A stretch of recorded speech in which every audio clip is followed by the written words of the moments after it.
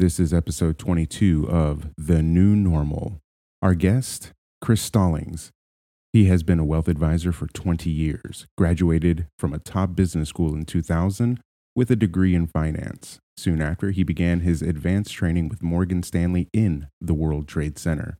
This episode, we actually cover his 9/11 story. You'll want to stick around for that. Chris founded his first wealth management firm in 2003. 5 years later, he started his current firm, Abundance LLC. Chris, his wife, Melissa, and their 2 daughters live outside of Atlanta. Chris is devoted to helping people build the legacy they've always dreamed about.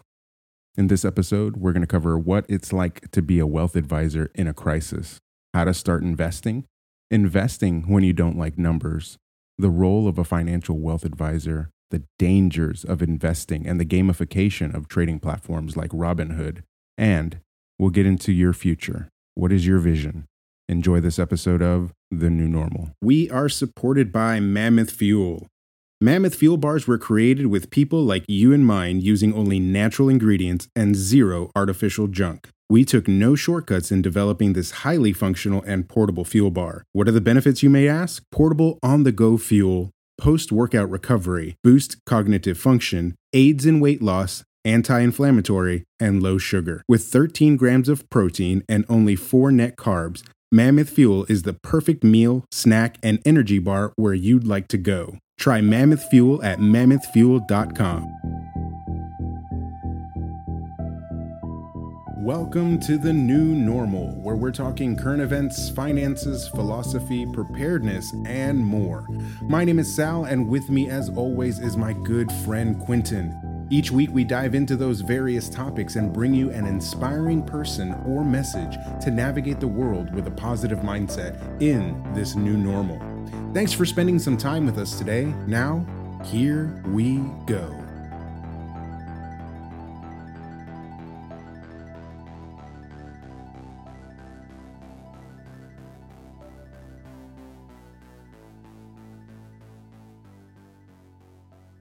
Back, everybody, to The New Normal. My name is Sal, and with me, as always, is my good friend Quentin. Say hi to everybody, Quentin. What's up? Quentin, we've got a great, insightful guest today. I'm really excited about it. He is a financial advisor. He's a wealth advisor with Abundance LLC. His name is Chris Stallings. I think given the atmosphere that we're living in, I think very early on when we started this show, a lot of the focus that we talked about was the financial game and what was happening to everybody's money, the stock market crashing, whether or not we were going to be trading sideways for the next 2 years. I mean, these are all just hyperbole that people were talking about when this first started to really break. Now we're about 6-7 months into this, and some of the stuff that we talked about in our very first episode is really starting to come to fruition. So I'm really excited to bring on Mr. Chris Stallings. He is going to be joining us on this episode. Chris, say hi to everybody. Well, hey, how's it going? Thank you so much for joining us. Can you tell the audience a little bit about who you are, what you do? And the audience needs to understand there will be a full disclosure in the show notes, but obviously because you're a fiduciary, because you're a financial wealth advisor, there are certain things that we can and can't talk about on an absolute basis, but there will be things that might be prefaced with, these are Chris's opinions, and these are some places and resources that you might be able to look at. Can you go into that a little bit? Yeah. So a little bit about me. The Reader's Digest version is that I've wanted to be a financial advisor since I was 9 years old, actually. Wow. It was a little bit of a financial hardship that caused my parents to relocate to Atlanta. Ended up getting a degree from a pretty well-respected business school in finance, and then started off at Morgan Stanley in 2000, able to do my advanced training in the World Trade Center before it fell. In fact, I stood where the second plane hit 1 year and 1 day to the day before it actually went down. Oh my goodness. And so since 2000, I've been a wealth advisor, owning my own firm since 2003. And starting the company that I run now back in 2008. Also a really good time to start a financial services business. So tell me what that was like. I mean, I didn't even realize that part about you were standing on the same area that the plane was going to hit. What was going through your mind during 9/11 when all of that was happening. You're just sitting there looking at your potential office floor that you could have been standing in, right? There were stories about Mark Wahlberg was supposed to be on the plane that was going to be Yep. flying right into the Pentagon. What was your story of, holy crap, that could have been me? Yeah, man. So it's where I stood at 7 o'clock every morning and called guys like my older brother and my dad, saying, "Wow, here I am in the, I want to say it was the 65th floor of Two World Trade or One World Trade." Morgan Stanley was the largest tenant of the World Trade Center complex, and so on Monday, September 10th, I had a meeting with the branch manager and I was awarded my first office. And I go in that day and I had stuff all over the walls. As a guy recently out of college, posters and things that you can imagine college student transitioning to some kind of a professional. And so that day, instead of grabbing a diploma or what you would think you'd hang on your new office, I grabbed this black and white of the World Trade Center, and I carried that in that morning, and I hung it on the wall, and you know I watched because CNBC was in a satellite feed into our computers at Morgan Stanley, so I watched the CNBC feed where the first plane hit, and I was just shocked. Yeah. And then all the fear is creeping up of what else could this be? And then I realized that 1 year ago to the very day, I was actually standing where that plane ended up hitting. I think probably 30, 45 minutes later, there was a little bit of an interval between the explosions or the impacts or whatever. And so my wife was in vet school at the time, and I call her all nervous. I'm like, "Are you okay?" Because they're worried about schools, and is this some crazy big terrorist thing? And she said, "No, I'm home safely." I said, "So weird, Melissa. I actually brought the World Trade Center picture here with me, and now it's literally gone." She said, "Honey, what's even going to be weirder is when you get home and you see the blank place on the wall where that frame once hung." So it hit home. One of the other rookie financial advisors at that time, his, I think, cousin worked for Cantor Fitzgerald, and they were at the top of the World Trade Center. And so between that and my other buddy who had just gotten back from his advanced training in our office, he had gotten back the Friday before that Tuesday. So it was front and center. And as brand new into the business as I could be, it still was riveting, and just no knowledge of how's this going to impact our society and things like that. So it hit home really, really hard. That's amazing. And that's actually a really great segue for what we talk about on our podcast. For our new listeners who are joining us from Chris's audience, the new normal has gotten this, and it really is, it has a negative connotation behind it. There's no ifs, ands, or buts about it, right? We hear so much of get used to it. This is the new normal. And with 9/11, that brought a whole lot of new normals for us. TSA was one of those things. We had to take off our shoes because of the shoe bomber.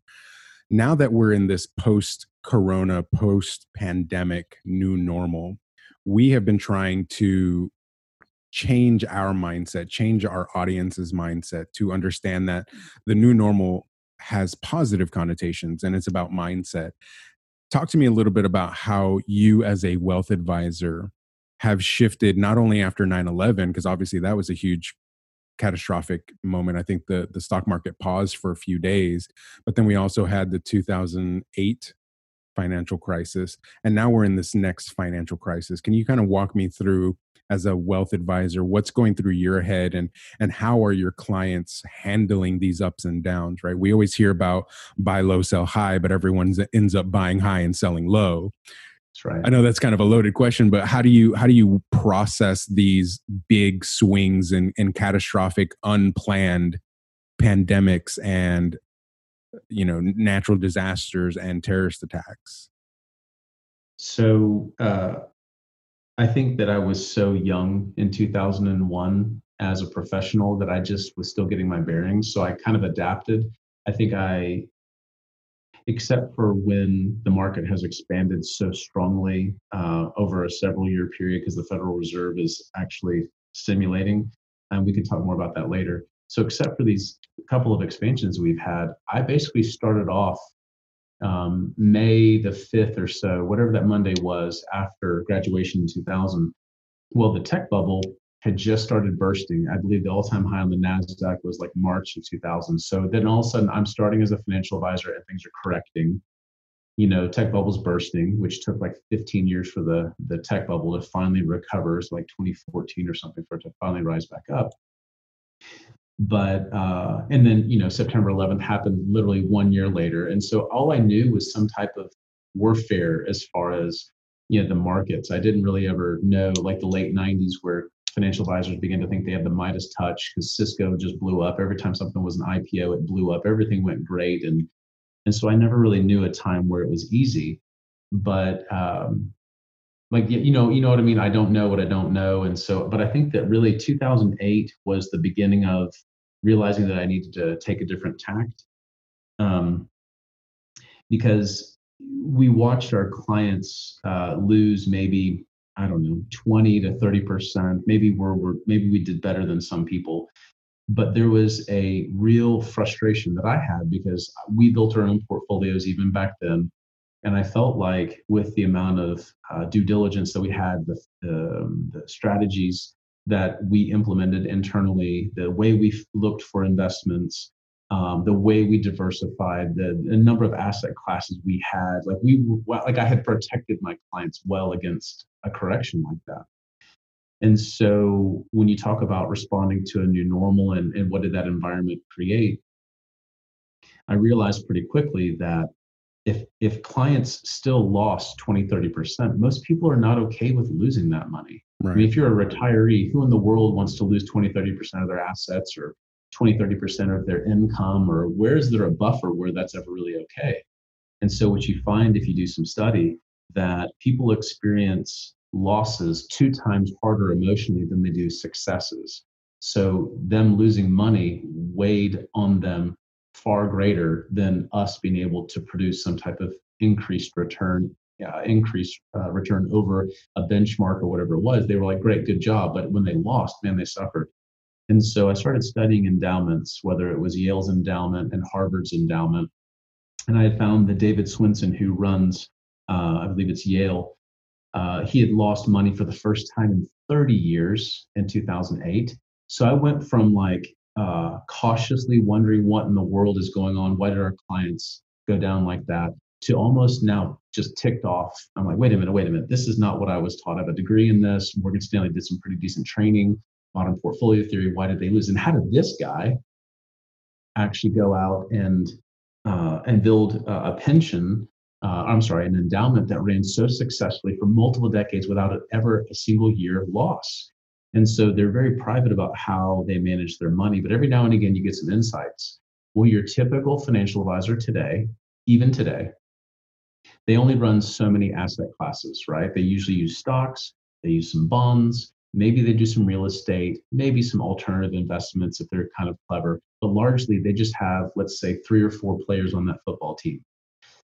Well, David Swinson in 2008 had 22, between 21 and 22 different asset classes. And I thought, well, no wonder, he's got 22 players out on the football field. Could you imagine what that game looks like with one side of the team with 22 players?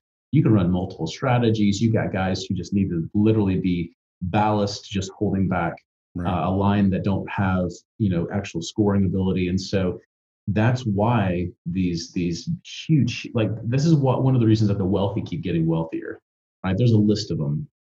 But so by about 2009 and 10, I began changing the way we manage money, because what was supposed to keep you from losing money, quote unquote, really didn't do what it said it was going to do. And we found that again in February and March of this year. Everything went down. In fact, if you look at what corporate bonds did, and corporate bonds are supposed to be a little bit safer than stocks, that's what people get told. Mm-hmm. Corporate bonds had a 10 sigma event, a 10 standard deviation event. And so without getting into the statistics, that just basically says what's the probability of occurrence, right? What's the chances that that goes down as much as it did? Well, I know that a 7 sigma event is 1 in every 168 billion years. So it's dang near impossible or never occurs. Well, this was a 10 sigma event. What happened? In a matter of a couple of weeks, corporate bonds crashed over 20%. That's one of the reasons the Fed rushed to bail them out. So what I'm telling you, and one of the reasons I really value you guys speaking to a new normal and how you need to be really paying attention, is that coronavirus itself may affect some individuals. They might get sick. God forbid some people die. But our response to coronavirus is exposing a whole system of weakness Yes. in the fundamentals of our nation and our finances. So I can keep going on about that for sure. But it's like if you just keep doing the same things you've always done, you're going to get the same results. Well, my industry is programmed to just tell people to hold on. Just okay, just ride it out. It's going to be okay. We're going to make it through this. And yeah, the world keeps on spinning. But in the meantime, the stock market is also a great wealth transfer mechanism. So if you think for a second that everyone in the world just threw their hands up when the market crashed and said, oh crap, well, we're just losing money. No, there are very shrewd individuals who are on the other side of all those trades that are profiting Oh, when for sure. everyone else is losing. And that's part of how we, and not to use Robinhood because it's this online trading platform, but I've always wanted to be like Robinhood, studying the wealthy, the multi-billionaires, the elite as much as you can see, Hmm. and breaking that down to clients who don't have $1 billion to invest, right? Yep. And so, Well, that's and what so we that's kept what we do hearing. this year. That's what we kept hearing over and over in March, April was buy the dip, buy the dip. It's going to go back up. We're going to have this V-shaped recovery. Yep. And a lot of what you've said so far has been very sophisticated. So I'm going to pare it back down. Sorry. And no, not at all. I think that's brilliant, and I think we need to have that for our listeners, because most of our listeners aren't necessarily laymen, but for those who are just absolutely terrified of money, right? We have this societal, I don't know what it is. We have this societal just fear of money, like money's this bad thing. We've been taught all our lives that money is evil. Rather, the love of money is the root of all evil. Everyone always mixes that up. But talk to me a little bit about someone like myself who only started investing almost a year ago now. I knew what the stock market was, but I always thought that it was this evasive thing that you just had to be in this certain club to be able to invest. And what is investing, and what does it even mean? And then you have platforms. I'm glad you brought up Robinhood, that made it very easy for the everyday trader, the $10 trader for Ford stock or something like that. Yeah. Talk to me a little bit about the mindset of someone who has never taken their finances seriously, and what they should be doing, or what they should have been doing. Right, we can kind of talk about hindsight being 2020. Oh no, I should have pulled out of the market, or I should have gotten into the market, or I should have done this, I should have done that. We can talk about all those woulda, coulda, shouldas, but right now, July 2020, someone who's not financially preparing themselves for winter, quote unquote, what should that person be doing? Or what are some steps that they can be taking to secure a better financial future for themselves, even if it's just a little bit at a time, and using that compounding effect to accumulate the wealth? Uh, that's a great question. Thank you. Um, so let's say that I'm getting started, whether I'm 20 or 50. I'm new to investing. The beginning of investing is getting clear about why you're doing that. Mm, There's so many people who just invest because someone said that they should be doing something. And for some people, that can work. I mean, if you're 30 years into a career in corporate America and you've had the 401k plan and maybe you lucked out and had some good company stock, that might work. If you set aside 10, 15% or whatever it ends up being over that long, and don't screw up too terribly, you might end up being okay. But that's like saying, I'm going to go to Home Depot and I need to build a house. Well, what are you building? I don't know. I need wood. I need some PVC pipe for plumbing. I need electrical cable. It's like, well, what for? Because mm, I need indoor plumbing. You're not answering the question. What are you building? You would never start building a house and just just like going on a shopping spree through right. Home Depot without a quality supply list and the quantity of those supplies. So if you would never build a house, or that's like the most amateur way of doing it. And I've built a bench before by running into Lowe's and saying, "Hey, I want some red oak." And the guy looked at me funny. He's like, "Well, all right, so where's your blueprint?" I was like, "I don't have one." He goes, "You can't build furniture quality, a quality piece of furniture, without the blueprint. So the understanding what you really want out of life and what you want your money to do for you is the most important question that most people don't even answer. They just start going through the motions because someone smarter than them told them to. Yep. That's one of the reasons you get so screwed up is all of a sudden the market's tanking. You have no knowledge of what you're doing. You're freaking out. So you sell at the bottom, right? Or you start buying at the top because now everybody's talking about Yep. whatever it is, Fear of Robinhood missing or out. yeah, FOMO, total FOMO. So I think if you're new to it, whether you're in early to the game or late to the game, you got to figure out why you're doing it. So if it's a goal-based investment, which is what it is for most people, if you're a young family, maybe it's some education thing, or a daughter getting married, or it's retirement, which is what most people point to, then you got to figure out what do you want in retirement. So if you live on $50,000 a year, do you want to have $50,000 a year at retirement? You know, you have to actually. I think it was golly, was it Eisenhower who said that plans are nothing and planning is everything. Case in point, Sal, if you guys had a fire in your house and you talked to your wife, and do you have a family? Yes, I do. Six Okay, kids. you have you six kids? 6 kids. 5 in the house. Wow. One just moved out. Okay. Wow. Happy sheep will multiply. Good job, bro. So, maybe you have a plan if there's ever a fire. Hey, you guys go out the back window. We'll go out the back door. We'll go through the front door, and we'll rally at the front yard. Well, what if the fire's in a place where a kid can't run down the hall? Instead, they go out the window. So that's where the plan itself didn't really work for them. But the process of planning arrived or landed all of your children and wife and yourself safely in the front yard.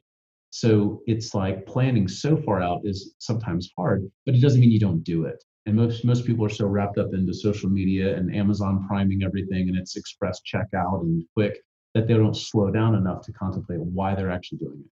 So you get that clear, you start to answer a lot of other questions very, very quickly. So how much do I need to save? Well, how much do you want in the future? It only works that way. And you can't guarantee what the returns are going to be. So you're going to have to be mindful of, the return that you saw from the bottom of March through June 8th, that 30, 40, 50% rally, whatever the final number was at the June 8th point. That's not the classic stock market experience. It's mostly February into March. So I could keep going with that and keep building it, but it's like get your why down. What do you want in the future? Work your way backwards. One of the advantages that people getting started today have that I didn't have 20 years ago is that everything is on your phone. There's calculators out the wazoo, models, and they make it so user friendly that really it's on you to go get started. That's the reality. You almost have to sit there and go through not necessarily a pros and cons, but just answering a question and then asking yourself another question when you've answered that one. And you kind of walked us through that step is, why do I want to invest? Well, because I want to retire. Okay. Well, when do you want to retire? By what year? Okay. That's your target retirement. How much money are you going to need? If you're withdrawing the classic 4% at retirement from your investing, are your capital gains or are your dividends reinvesting in such a way that you'll never run out? Those are questions that you just have to keep asking and keep asking. And you may not get an answer, but at least you're asking the questions and you're taking the steps. What about someone who just, they don't have the time or necessarily the intestinal fortitude or the mental capacity, and I don't mean that in a negative way or derogatory way, but someone who just doesn't like numbers, someone who doesn't like spreadsheets and looking at revenue and profit loss statements and all of these different things that go into a seasoned investor who's actually looking at the financials. Someone like Warren Buffett, who will talk about P&L statements and this revenue and that revenue and why he invested, in Coca-Cola back then versus, now. What do you say to someone who just doesn't have that capacity to learn the investing game? Is that where someone like you as a wealth advisor come in and help these individuals and help them plan? What is the purpose of a wealth advisor? And forgive me if that's an elementary question. I just want to make sure that there's a true definition back there. You're not someone that I come to and say, Chris, Should I buy Ford stock today? It looks really good. My friend told me I should buy Ford stock. Should I buy Ford stock today? Yeah, so that's a really big question. So you really gave me two. Let me just take it in order presented. Sure. If you're not the numbers person, um, if stock market and all this stuff is not your thing, on one hand, you have to realize that the truth of money is that it's just a vehicle to get you where you want to go. Mm, If you don't have much of it, you don't go very far, plain and simple. So so I run into people all of the time and have for the last 20 years that say, money's just not my thing. Well, guess what? I tend to find, and this is my pure observation, I've not tracked it every single talk that I've had. I don't have this weird journal where I go, this is what they said. But I largely find that for finance, people who are not financially minded, who say investments are not that thing, guess what? They don't tend to have a lot of money. mm, Now, it's possible that your business, right, the thing that you do professionally generates a lot of income. So you could still have money, but largely people who say it's not their thing, they don't have a lot of it. And so, um, obviously there's people who've inherited money or there's widows. So there's always exceptions to the rule, but it doesn't take a whole lot of finance knowledge. It doesn't take it's more about discipline, right? yep. So if you really didn't try to monkey with the numbers a whole lot or fool around with the numbers a whole lot or portfolio or investments, and you simply have the discipline of saving consistently over a long period of time into something that took a right amount of risk, that's where the whole modern portfolio theory starts to work over the long run. Or even if you ever look at what's called an efficiency frontier, a blend of portfolios and things like that, um, over the long run, it tends to work out, right? Albert Einstein said one of the greatest gifts we have is the power of compound interest. Yep. Some people say it's the eighth wonder of the world. And so if you start charting how making whatever it is, 5%, 8%, year over year over year, of course, it doesn't happen the exact same every year, but all of a sudden it goes from steady, good and consistent. Then you get to the 10-year mark and it starts trending up, like you're going from Florida up to the foothills in Georgia, and all of a sudden it goes parabolic, like by year 30 and year 40, where the money is compounding so quickly and so strongly that it's the value of investing and taking risk over time. So when people say investing is not my thing, great. You don't have to be a genius at it. Just be consistent. Mm. And anybody can be consistent because you take a shower fairly consistently, you brush your teeth. You should. And if you could build into somebody's mindset that the concept of just what is it, the old adage of paying yourself first, right? You set aside money for you first, pay yourself first, be diligent with it, keep your debt low, and that's like 65% of it. And I made that up off, that's part of the 87% of all stats that are made up in the moment. But 60% of that's the the time, they're 100% right. That's right. That's right. So I just think that, and then you can chase that rabbit hole further. There are people that I work with that are better equipped as like day traders, statisticians, technicians. They're better at it than I am. So if I can transition to your second question, that'd be good, about what my role would be. Um, my role is my chief skill set is counsel. Whether I can professionally market that or not, my ability to sit outside of someone's life and listen to them, whether it's an hour or 3 hours, hear what's really going on, to be able to figure out um, where their barriers are, where their issues are. Like, hey, here's really what the problem is, or helping them to connect a few pieces. I had that happen this morning. I had a friend of mine who couldn't get through a couple of obstacles in her life, and I said, "Well, here's what's true. This is the true thing, and this is what you should go after." And it was like a light bulb went off. So since I can't professionally market that because I'm not like a counselor or a therapist, I mean, marriage counseling happens all the time in my office, Wow, whether I yeah. get paid for that or not, because finances are the biggest argument that most couples have. Um, and so being able to help someone get into alignment with the right path is the kind of a ooey gooey metaphysical way of saying it. But planning, sitting down, this is what you make, how much can you save?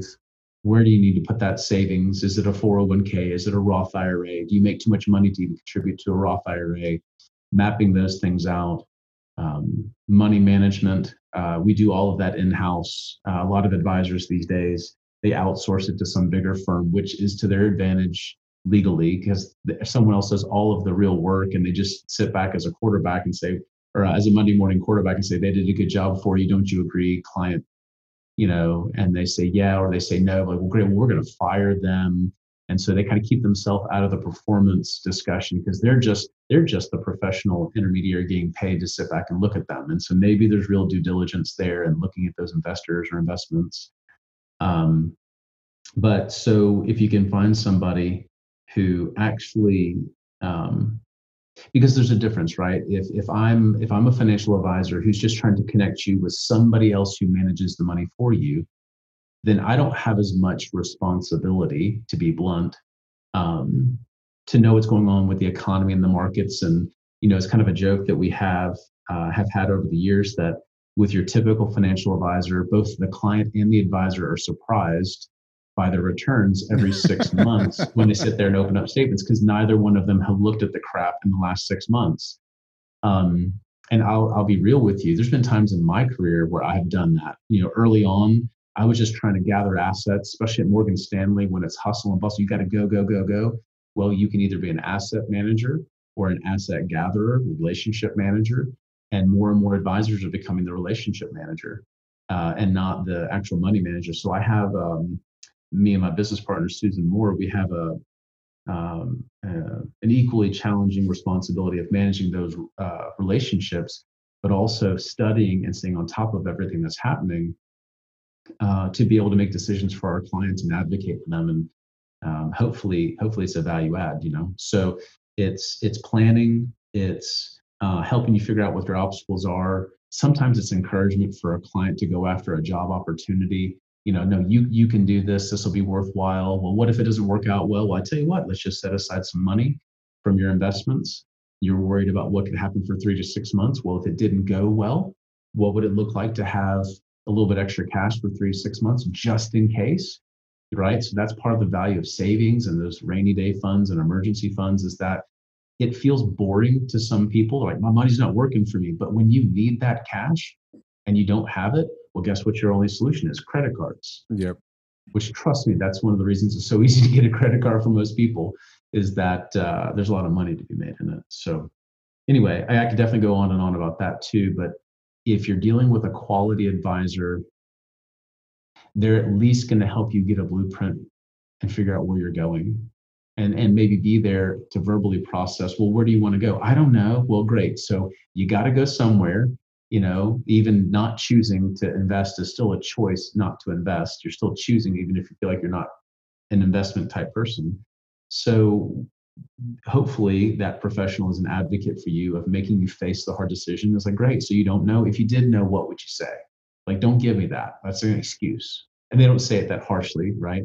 Right. So yeah. And if it gets into budgeting, I haven't had to do budgeting for somebody in a long time, but you can break down a budget and hopefully it's a percentage-based budget, not a dollar-based budget. But yeah, we had famed author and friend of ours, Hans Johnson, on the show, and he's got the breakdown that models a lot of what we talked about earlier. You alluded to the richest man in Babylon, pay yourself first, saving 10%, giving 10%, investing 10%, and living off of a minimum or maybe even a maximum of 60%. So, I mean, there's a formula out there where it doesn't say, well, I make $1,000 every 2 weeks, so I need to save 900. If that's where the percentages work out, it does become a lot easier. And I know personally, when I started using that model, I mean, and I'm such a geek that I actually have it in a spreadsheet that when I get paid from a client, I plug it in. So if I get a check for $5,000 for a website or whatever it is that I'm working on, I plug that number in and then boom, I've got my 20 to 30% in taxes that I know I've got to set aside. Then after that, I've got my tithe, I got my 10%, my savings 10%, I've got my 60% that I can live on. And then I've got my play money, which is what I put into my investment accounts. So the consistency is definitely, I know, has paid off for me in the last year and a half of really seriously looking at our financials. And speaking as someone who just didn't have a plan, who was just Mhm. kind of like, when I retire, I retire. But I didn't ask myself that question of, what are you going to live off of if you're not working? I'm like, well, I'm just going to work all my life. Like, that's just what you do, right? That's what you're Yep. supposed to do. And Yep. not having that plan in place really was eye opening, because you really do just kind of fall on your face and you're like, holy crap, I have not done the right thing. I have not been a good steward to myself, to my finances, to my family. And what Hans talks about a lot is, you're not leaving a legacy. And is that legacy going to be debt, or is that legacy going to be of wealth and abundance and an Yes. orchard that your family, your children, and your children's children have the potential to have success? And there's a question in here that I'm about to get to, is wrapped around the instant gratification society that we live in now. Mhm. Is investing even something that someone who expects those type of things, like we talked about building a house, even before you build a house and have a blueprint, the most important thing is the foundation. If your Yep. foundation is not in a place where you're even mentally ready to say, okay, I'm going to take 10% of my income and pay myself, and another 10%, and I'm going to invest that or pay off debt. If you're not even mentally set up to do that, should somebody even be jumping into Robinhood and buying stocks left and right? I Wow. So it's like this. If you are not at the place it's kind of it's a little bit about commitment, in my opinion. If you're not at a place to stay committed to keeping an eye on like a trading account at Robinhood or whatever it is, whether it's them or TD Ameritrade, doesn't matter. I mean, they're all giving away free stuff these days, Mm-hmm. which is interesting. Um, I would be super cautious about that. And it's not just to stay away from it, but it's like, we're not talking about having, you know, a magazine subscription, and if you don't use the $12 that you gave to Car and Driver or whatever it is for that year, or $20, that you're not going to be any worse for the wear because it collected more dust on a table than it did being opened up and perused and studied and enjoyed and whatever. This is involving your money. And Mm-hmm. Hans speaks really well to it, that most things that are recommended by professionals are more speculations than they are true investments, Yeah. because they require something to go up in value and you're just guessing about whether that happens. So if you're going to start taking your hard-earned cash and you're casually committed, but you're just all about the instant gratification, and that doesn't go the way you think, the probability that you stick with the discipline in the long run, or that you have consistent success, is just not there. And so you can make a lot of mistakes and get discouraged and quit. You can make a lot of mistakes and pay attention to what you're doing and journal and say, I tried this didn't work. And you can, find and vet out exactly where you went awry. I've had clients who, I shouldn't say clients, some clients maybe, but I've had relationships where I'll talk to them, and even once so far this year, and they'll say, "Yeah, I didn't even look at my statements. I haven't looked at it in like 6 to 12 months." And it's like, you may have gone to an online trading platform because it saved you the most money, but if you have the lion's share of your savings in an online trading platform, and we go through uh, this February, March downturn, or what we think may be coming, which could be more dramatic somehow, or maybe more a stronger correction, maybe a greater recession, or even a depression in some cases.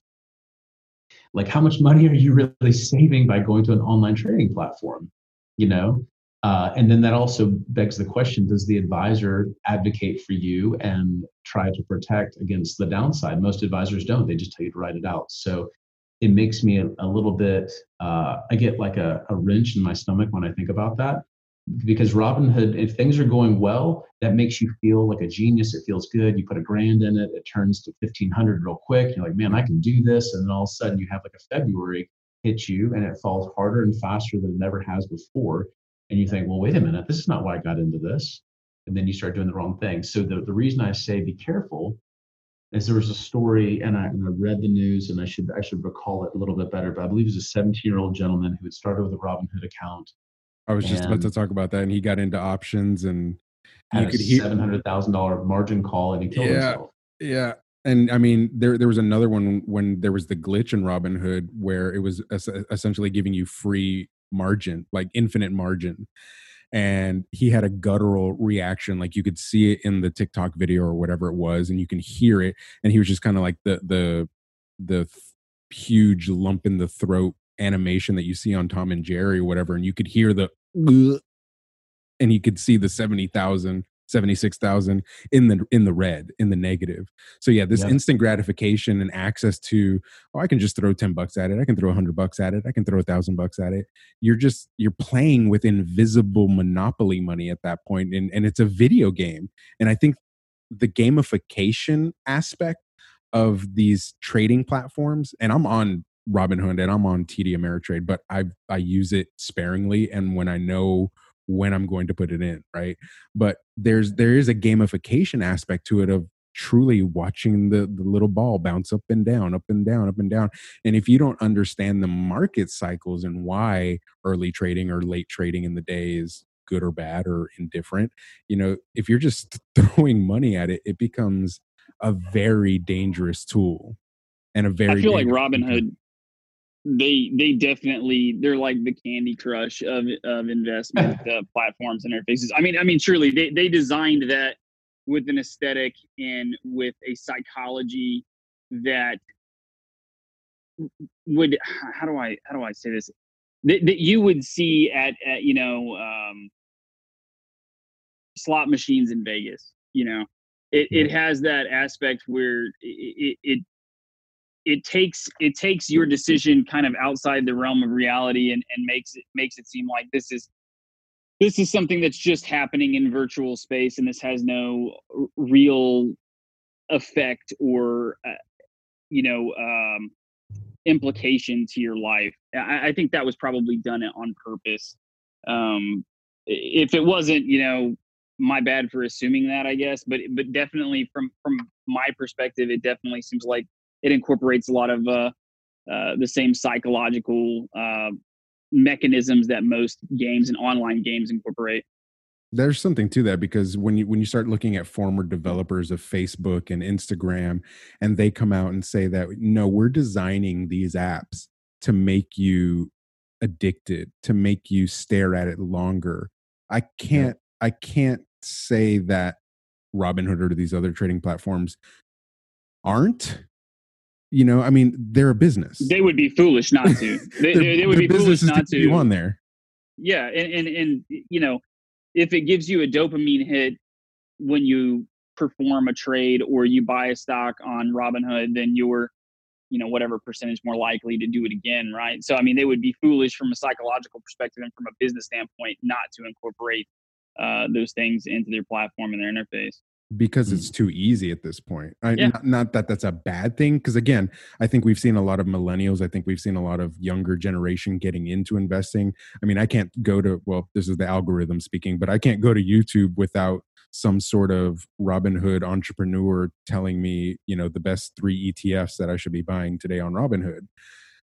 Everyone's looking for the YouTube money that's associated to investing as well, right? Like I'm your new financial advisor because I put my face on camera and told you I made some money on Robinhood. Like that's the criteria.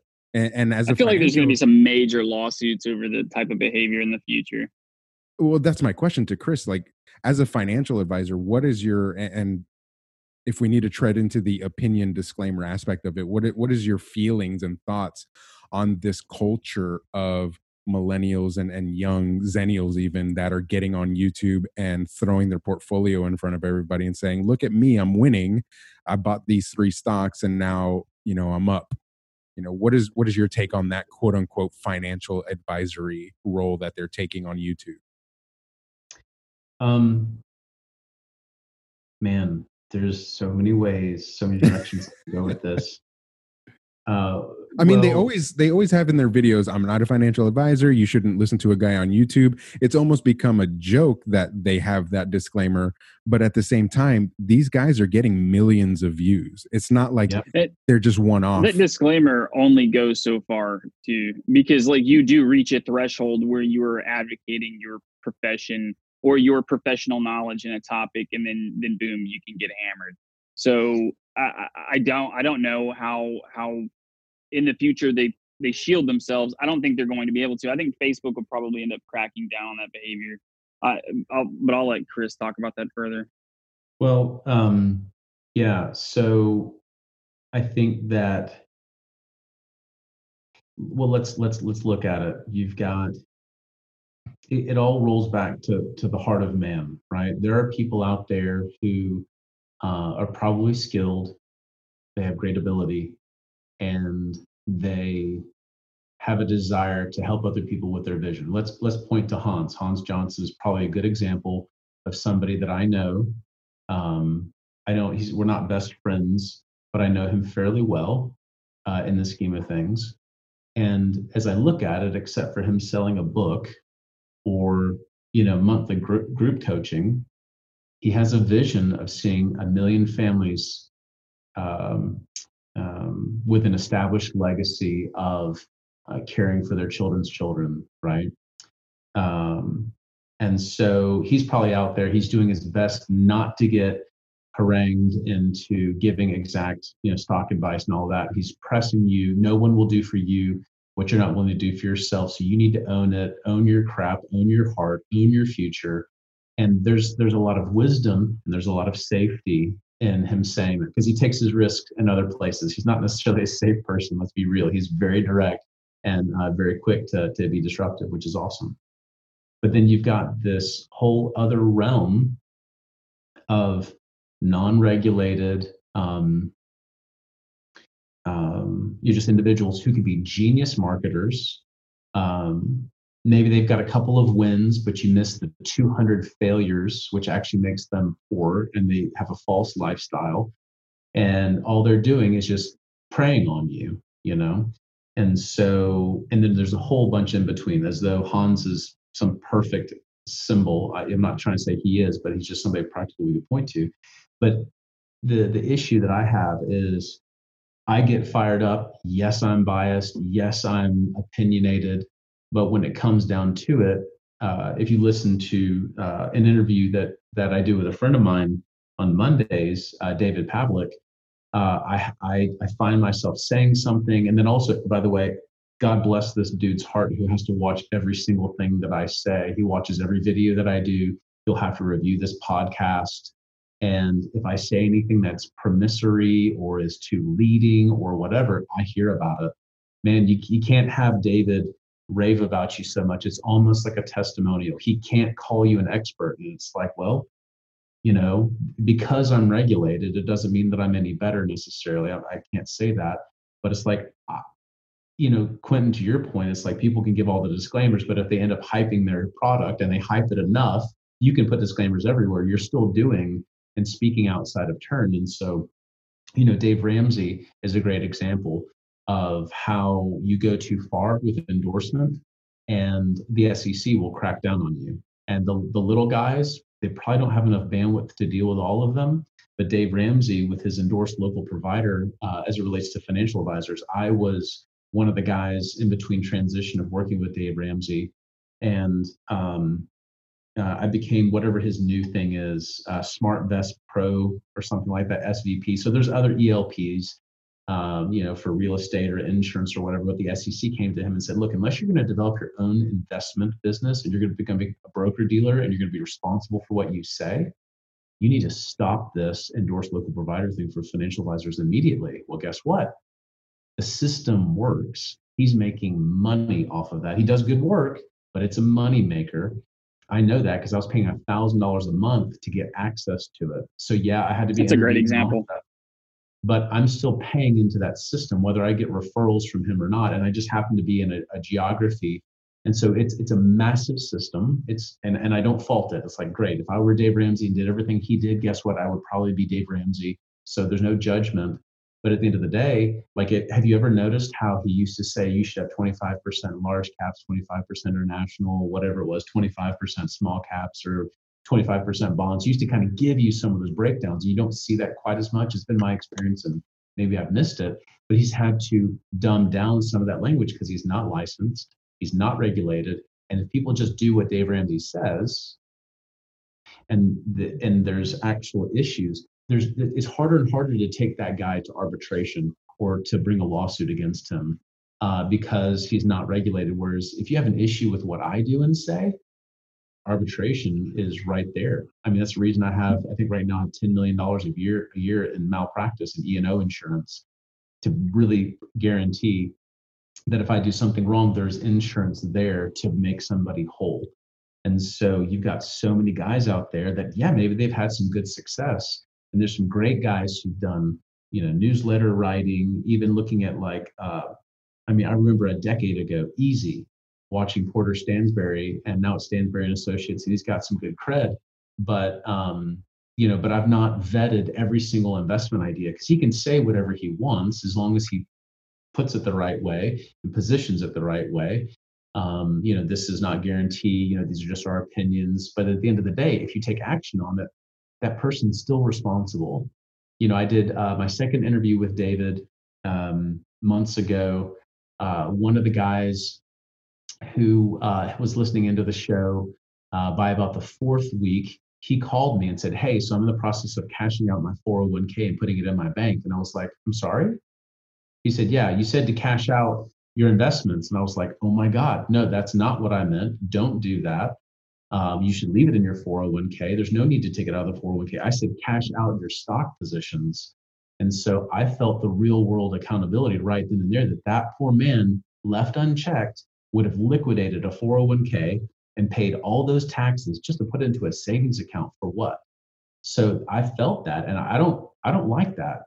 And so, Sal, when you asked me your question earlier and you said, okay, that was a bunch of language that we don't have, I didn't even mean to fire off that vocabulary, but left unchecked, I want to be responsible. I can't be perfect, but I want to be, and you can control what you say, but not what people hear. There's all those things, but I want to be sure that what I say actually connects, it helps people, it makes sense to them, and Lord willing, it actually adds value. But you've got these other guys, they could give a rip. It's about a lifestyle. They're living all this stuff. They're living it up. And, our firm, because of a friend of mine and his involvement when he was on staff, we've been part of an FBI sting operation that has to take down a Ponzi scheme for guys who call themselves hedge funds that were targeting Christians. And so that was super awesome. I feel like that was one of the biggest wins of my career, was when a client called me. Hopefully I'm not expounding too deep on this stuff, but client called me and she said, "Hey, is this legit?" She was living in, I think, Kansas City at the time.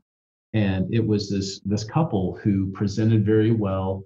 And they were in a church. And one of the things you'll find is that anytime a pastor agrees with somebody or endorses some type of leader or speaker, their congregants, it's called affinity marketing. They just rush to that person that's been endorsed by this figurehead, this spiritual figurehead. And so she said, "Is this guy legit? Because if so, what a blessing it would be to all of us." And she sent it to me, and I had a guy on staff who was a former hedge fund manager, and he started doing some research. Come to find out, they were not legit, and engaged the FBI. And the FBI said, "Hey, would you wear a wire?" And he spent 2 days with this individual, and they ended up getting taken down and thrown into jail. So it's like, there's 1,000 or 10,000 people like that. But to land this plane, I feel like there should be greater accountability, but the SEC can only go so far, and so they spend more time scrutinizing me, which I'm glad I pay for. I pay to be audited and things like that. But there's so many other guys that just don't give a rip, and the pain that exists on the other side, because I've actually been personally Ponzi'd a decade ago with somebody who checked all the boxes, and I do this professionally. And the guy was an absolute liar. And he just was remarkably talented in communicating. He had knowledge, he had industry knowledge, and he was just doing it for ill-gotten gain. So I've been on the wrong side of that deal. And I just don't want to be somebody who would do that. So will the SEC crack down on it? It would be way easier, Quentin, to your point, if Facebook would start to have some better regulation there, right? That free speech, because it's amazing chassis and vehicle to reach tons of people. So it's something's going to have to give. I think that just given the fact that, people are more technologically advanced now than their parents or their grandparents. But if you look at the statistics, Americans are financially worse off than their parents or their grandparents at this point. A vast majority of them. Many people who were middle class have fallen to lower class, and upper middle class have even become lower class. So I think people have a lot less. Well, I don't know that they have a lot less disposable income, but they certainly manage it poorly. But some people definitely do, right? And you have these people on Instagram and Facebook and YouTube are basically, they're kids that come from, not always, but most often, privileged backgrounds, and they pass their parents or whomever house or belongings or whatever off as their own, and then they recommend stocks or recommend you purchase this or that or do this strategy or that strategy. I see it as the modern day version of carpetbagging. Basically a person who is better off than you taking advantage of your plight or your lot in life to try to financially benefit themselves, and either through Patreon or some sort of merchandising or whatever, or taking their class or subscribing to something. But I do actually think, especially as the stocks and hedge funds and mutual funds and recommending different products financially is concerned, I think there will either be regulation that comes out of that, or an expounding on current regulation, or the SEC or the government will encourage Facebook or YouTube or Instagram to crack down on it, if they just don't take it upon themselves to do that, which they very well might. Yeah, no, I think that's well said. It's funny how you talked about the carpetbaggers and the people who are in a better stead, capitalizing on people in a lower class or who are at a lower standard of living. That sounds like what a lot of the elites do.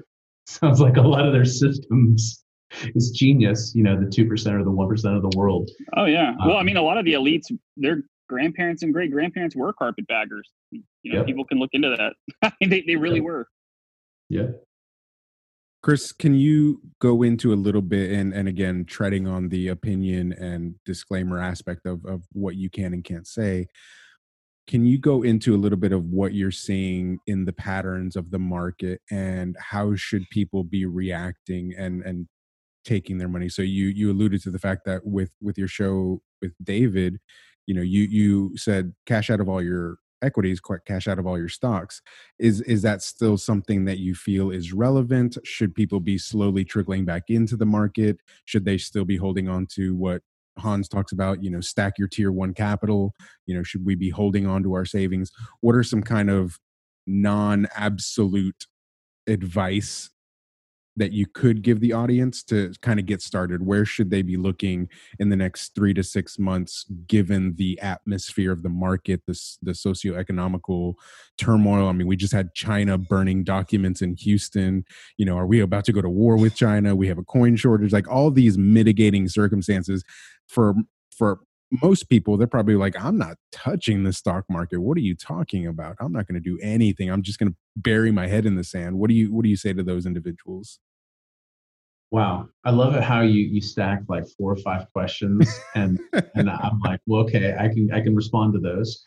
I'm trying to get at least one of the 5 questions answered. If you okay, that's okay. All of them. This is the best effort for sure. So yeah, to be clear, what I was saying about what I have said in the past with David is that what we have done for our advisory clients, which is the fee-based clients that we serve, where I'm not compensated to have them sell. My compensation is actually more performance driven as a fiduciary. And that's just a legal way of saying I have to put your best interests ahead of my own. Was that riding out this stock market may not be in your best interest. if we're right. And so what we've done for our advisory clients, we have clients who are just purely fee-based.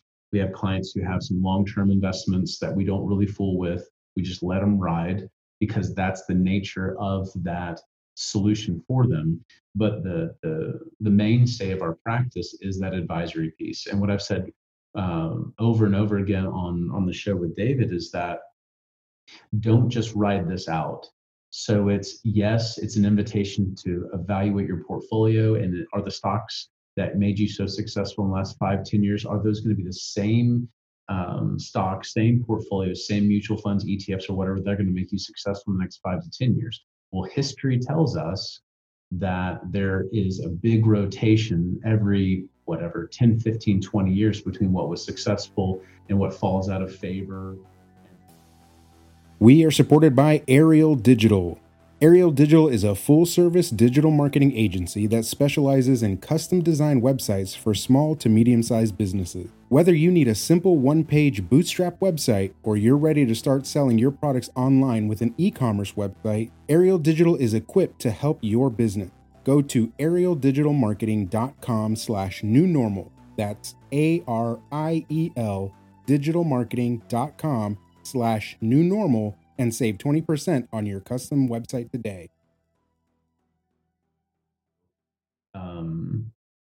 So yeah, and just to cite some sources, look at the success of Japan in the 60s, 70s, 80s, up until 1990, 89 to 90, where they dropped their core interest rate down to zero and actually dipped into the negative interest rate environment. Japan has lagged the rest of the developed world for decades. They've now got a fertility issue where I think it was 5, 6, 7 years ago, they started selling more adult diapers than they did baby diapers. Their level of indebtedness is 2 times their earnings as a nation, their GDP, their gross domestic product. It just means what's the top line revenue. If your household income was 100 grand, then 100,000 would basically be your GDP. So if they're at 7 trillion in GDP, they're like 14 plus trillion in debt. And so it's been said, and I would have to agree, that Japan as a nation is the bug waiting for a windshield to hit it, or a bug just looking for a windshield to hit. So, and so as a result, Japan, when I was a child, I'm in my early 40s, all of my products were exported from Japan. You had Sony, Sanyo, Toshiba, all these great names. And then all of a sudden it's now Samsung, LG, and the likes of it, which are mostly Korean, right, supplying these products. And so they lagged for decades. EU, Europe, same thing. They've been lagging. They were very successful for decades, and then they started falling behind. NASDAQ, great example. Tech bubble runs up into the late 90s, and it took 15 years for that recovery to happen. Well, if you held it in 2000 and you, quote, wrote it out, it took you 15 years to get your money back. When is that ever a good investment solution for somebody? Now, the ability for someone to rotate assets like that is not common. It's very hard. It's not easy for us to do. I don't say that we would do it perfectly every single time. Heck, it would have been easy for us to just abandon everything at the bottom of March of 2009 and just go headlong into stocks, because we could have made even more money and get out of the assets that we held. So to your next question, Sal, I should have written these down, man. These are all good questions you're asking, which is why I'm so intrigued to be here with you. The thing is that you have to settle in your mind, is there some crazy contrived conspiracy that all of this is just pulling triggers on everybody to lead them towards a direction? If you're playing chess or 12-level chess when everyone else is playing checkers, is there some crazy big conspiracy? And I have to read it because my clients are all over the place. I've got crazy constitutional conservatives and hyper liberal, Trump is the Antichrist kind of person, which actually has more Christian language on it, but people just are livid about that man. And I would say that it's either this great big conspiracy, or what if it wasn't? That means we're actually more screwed, by the way, if it's not some really big narrative. I actually I just talked to Sal about this 2 weeks ago. I said, everyone is concerned that the coronavirus is a government conspiracy with China to institute the New World Order, and the masks are incorporated with like 5G, and you're going to get a vaccine, which is the mark of the beast, and all this. And it's this grand conspiracy that an entire, there's actually an equation that breaks down how fast a conspiracy would lose its secrecy and become public knowledge based on how many people are involved. So you're talking about literally tens of millions of people involved or more just in this country. Okay. So there's no way to keep something like that secret virtually. It would break down in like months. And the secret is compartmentalization, Quentin. You got to understand compartmentalization. And so globally, you're talking about hundreds of millions of people being involved, and it's just impossible. And I said to Sal, I said, it's very unlikely this is a giant conspiracy. What if this is just what it is? And what if this is our peak control, and this is the peak efficacy of the government, and this is basically their legitimacy crisis, and everything is this bad because they literally cannot control the events in the world any longer, and we've lost our hegemony, and we've lost our financial prowess to a degree, and we've lost our manufacturing base, and they just don't have control anymore. And they can't even keep, our country quarantined from a virus. They can't provide us the PPE we paid for the last 70 years. They can't do their basic duties and functions. I said, what if it's not a conspiracy? What if this is just it? That is so much more frightening to me than any conspiracy, because that means that they literally don't have control. And anyone who can get a one over on us in the next few months could actually just kick us down, because we're blowing in the wind right now. Yep. If someone just came up and just kicked us really hard, that may be it. That it may be over, and that's way more frightening than some sort of totalitarian government. I tell people all the time, I live in Texas. I said, the rate we're going in Texas will be a failed state in 20 years, and we'll look something like northern Mexico. I said, what do you want to do about it? I said, well, I want to move to Washington, D.C. area. I said, why? That'll be totalitarian like China. I said, well, I don't know. In the future, do you want to live in China, or do you want to live in northern Mexico? Because I can tell you I would rather live in China. It's a way less scary environment than northern Mexico. Unless you're in the boxcars. Yeah, I guess unless you're a Uyghur. But even then it may not be as bad. The Uyghurs aren't being hung from bridges.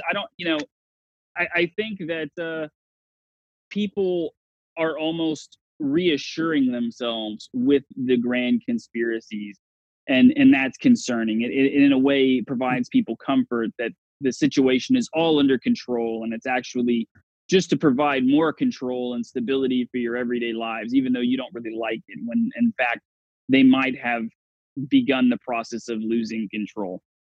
And I think that's the ultimately scary vision of the future, right? Like that's a scary new normal of what if there truly is a legitimacy crisis, and what if you start to try to piece together the QAnonymous post, the conspiracy of 9/11, this conspiracy and that conspiracy, and how they're all tied together. And it all goes back to the sinking of the Titanic and trying to institute the Federal Reserve and all of these different things. Like it's all connected. And what if it really is? And to Chris's point that you said earlier, what if it isn't? Then what? Now what do we do? Chris, should I sell all my stocks? I made that. I made that post a week ago where basically I tie this huge conspiracy together, and at the end, everyone, people who didn't really read what I said would have assumed that I was talking about this grand conspiracy, when all I was talking about actually was just really rich people taking advantage of crisis to further the crisis to sell you product that you didn't necessarily want, and it was taken away out of context. Yeah. So you threw out a couple of headlines, Sal, that are really curious to me, and I do believe though that if and I've not looked it up. Someone told me 10, 15 years ago that the word conspiracy is a legal term by origin. It just means two or more parties agreeing to a common end. Now that, to me, that's true. Is really freeing, because my wife and I conspired to get my kids to eat their freaking dinner and do their homework. Well, do their homework when they were actually going to school. So I do believe that there are times where, let's be honest, if we were, sailing across the Atlantic, and we knew, let's say we were all the captains. Well, maybe it's the Nina, the Pinta, and Santa Maria. Maybe it's just, and we're flashing some kind of code overnight between, the first mate or whatever. Hey, we're running out of rations. The other guy flashes back, hey, we've got bubonic plague on the lowest level. Flashing back, hey, we've got these issues. Does it benefit a leader or a captain of a ship to come out and say, hey guys, we're screwed? Because you're certainly not going to not make landfall. But if you say, hey, let's batten the hatches a little bit, let's increase our pace 10-20%, let's cut the rations ever so slightly, let's say this is going to go great, we're going to be fine, and let's press on towards the goal. Well, technically there's a conspiracy in there, and every now and again I find that the people that we depend on to be in control of a situation aren't. Case in point, in 2018, at the end of the third quarter, somewhere in there, maybe it was July, August, 2018, the Federal Reserve Chairman came out and said, hey, we are not going to, things are going great. We're going to actually start to raise interest rates. And this is where I wish we could show a chart because it's sick. We're going to raise interest rates, which is what you should do if markets are at all-time highs, unemployment is very low, things are going great. You should raise interest rates because that's like the most fundamental thing you can do for monetary policy. When interest rates go up, money is harder to come by. You tighten the money supply. Things are not looking good. You lower interest rates. You loosen. You have a more liberal money supply. Money's easy to get to, and that hopefully is used to expand, right? So when the chairman of the Federal Open Market Committee comes out and says, hey, we're actually going to raise interest rates, and the market pukes like 20-25% in a matter of a few months towards the end of 2018. I don't know if you guys saw that. That's a way. And then all of a sudden by January, like, hey guys, we're just kidding. So we're actually going to start cutting rates, the exact opposite, because now the market's down. Through 2019, the market rallies like crazy, right?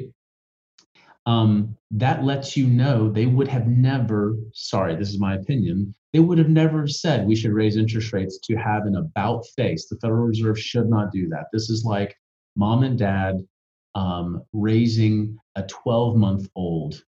And that 12-month-old needs mom and dad to make some clear decisions because their life in one way, shape, or form or their well-being is at stake. The Federal Reserve is now one of those roles. Maybe the president is too, who knows, but by default, the Federal Reserve is one of those influencers. And if they go, "Ooh, sorry, we're actually going to lower interest rates," that should tell you something. I don't have the stats on how many times they've done a complete pivot, but that's what that was. And so it tells me that they're not reading this right. I don't think that that's part of a conspiracy, And then all of a sudden in August of last year, the overnight lending market dries up. And so there's 24 primary dealers, big banks all over the world, 11 of them in the United States and about 13 outside the US. And they let their assets be lent overnight to banks and other hedge funds and other investment institutions because there's certain reserve requirements or they need certain liquidity. And then overnight, in August of last year, JP Morgan pulled out of that. One of the biggest banks in the world pulled out of being a primary dealer. And the Federal Reserve rushed in because overnight lending rates went from about 1 or 2%, depending on the maturity, like to 10%, and the overnight lending market froze. Well, that repo market, that repurchase agreement market, is like a lifeblood to the global economy. And JP Morgan, Jamie Dimon comes out within a couple of weeks. He goes, yeah, we just decided to stop letting everyone use our money.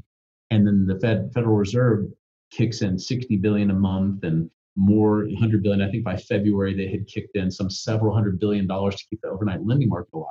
What am I telling you? JP Morgan didn't just decide overnight to pull their money out of that float, that system.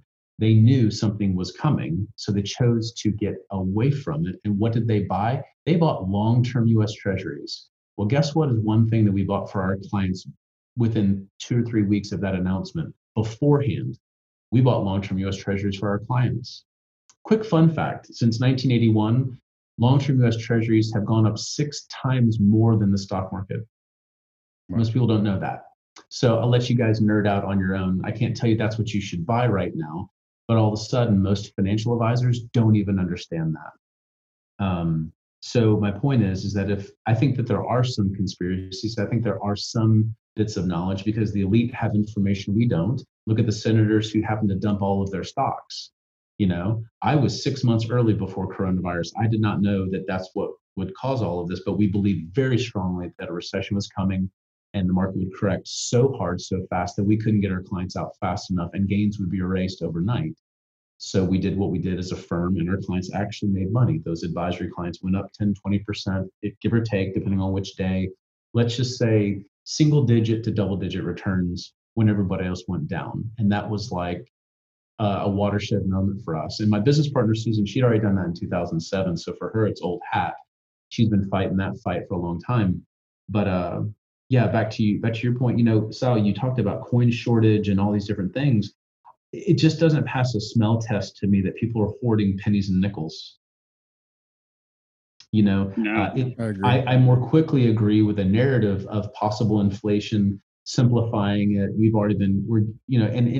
other thing is, as I study leaders and leading many people, who most of which aren't paying attention, you got some people paying a lot of attention. You have to cascade messages and layer learning over days and weeks and months and even years. And all of a sudden, when it becomes adopted, it's more readily available. So things like blockchain. That scares me greatly. If our fiscal policy has finally outrun our monetary policy, we might be there. That's pretty troubling. Well, if you needed to make massive changes to a currency, it's a lot easier to do that if there's actually nothing in circulation. If it's all digital. Absolutely. And from what I've studied historically, it always looks like this. Hey, major meeting of the G8, super secret.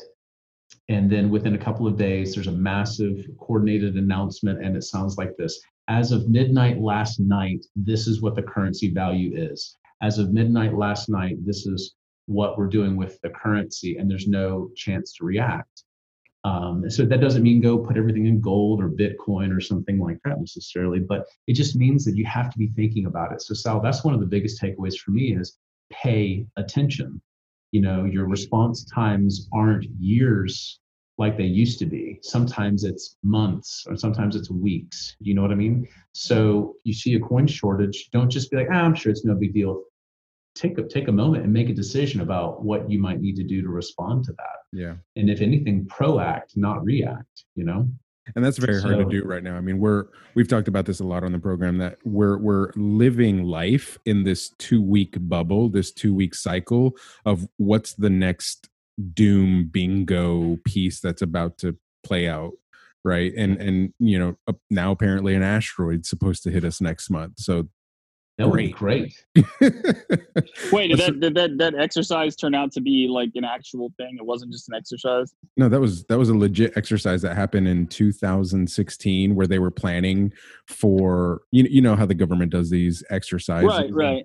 And essentially they were saying that this comet would collide with Earth in 2020, and it just so happens it would be September 2020.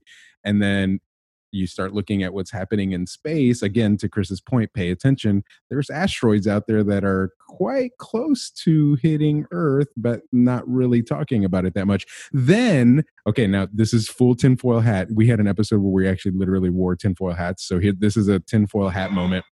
It was really funny. there was a trailer for a movie for Gerard Butler's you're talking about Greenland. Yeah, Greenland. I posted that. It was no, check this out. It was scrubbed from the internet when it came out. Now you could call me a crazy person, maybe it was serious? leaked. It was scrubbed from the internet for a solid few months.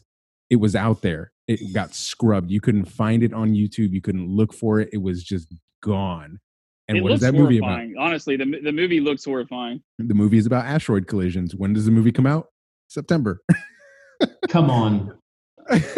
No, he's serious. I actually posted it, and I was like, I put up a funny GIF, like, of Steve Carell at the office saying, please don't, Exactly. And because I saw the trailer, and Gerard Butler's an okay. I mean, actually, he's done some pretty good movies, but like he's kind of like a He's Nick hokey B Cage. movie. Yeah, he's like a hokey B movie actor for the most part. This movie actually looks terrifying. It looks like that movie with John Cusack, the 2012. 2012. This looks like what 2012 should have been. Like this looks like a horrifying movie, and the trailer's actually really unsettling. And for our audience out there who's yelling at us right now, they're like, conspiracies are real. Here are conspiracies. This is an MSN.com article. Here are conspiracy theories that turned out to be true. I'm going to go through them really quickly. So this is going to be rapid fire. I'm only going to read the headline. The Dalai Lama works for the CIA. That turned out to be true. There were gay bombs. The U.S. Air Force considered using pheromones as a weapon. John Lennon was under surveillance by the CIA. Let's see. The next one says, water changes frogs' sex.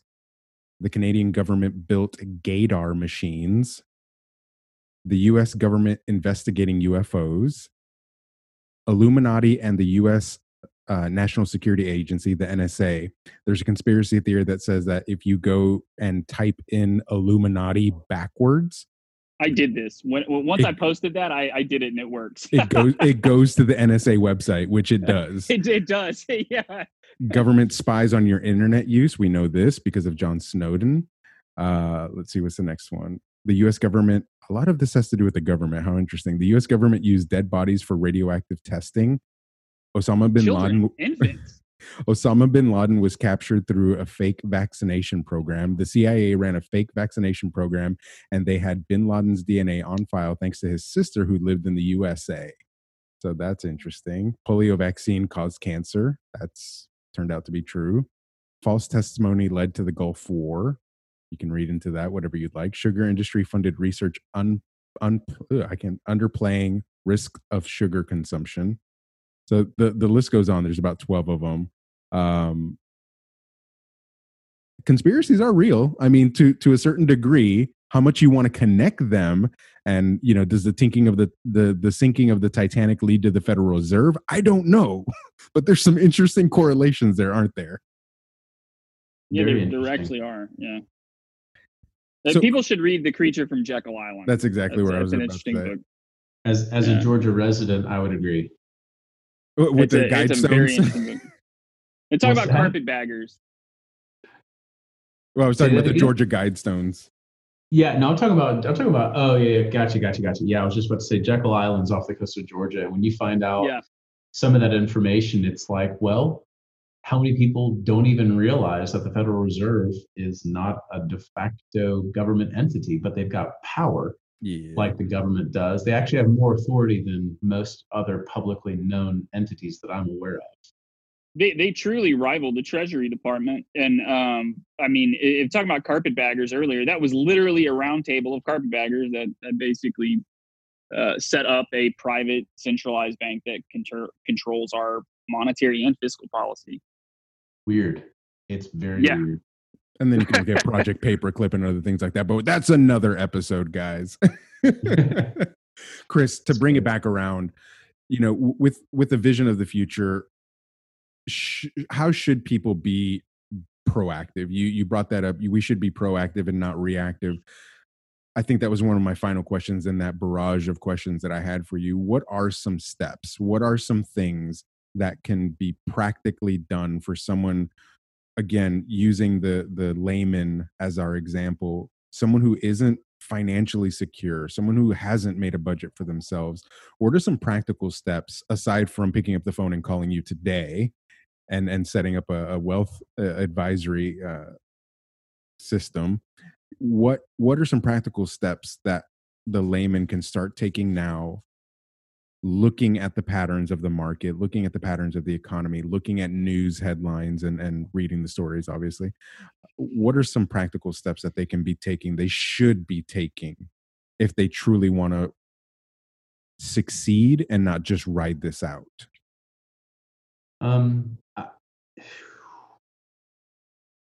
Well, I think that the gift that we have is that, what did you experience? Like, do a quick self-inventory. What did you just experience through this whatever, first wave, first phase, first whatever of coronavirus, what weaknesses were just exposed in your life?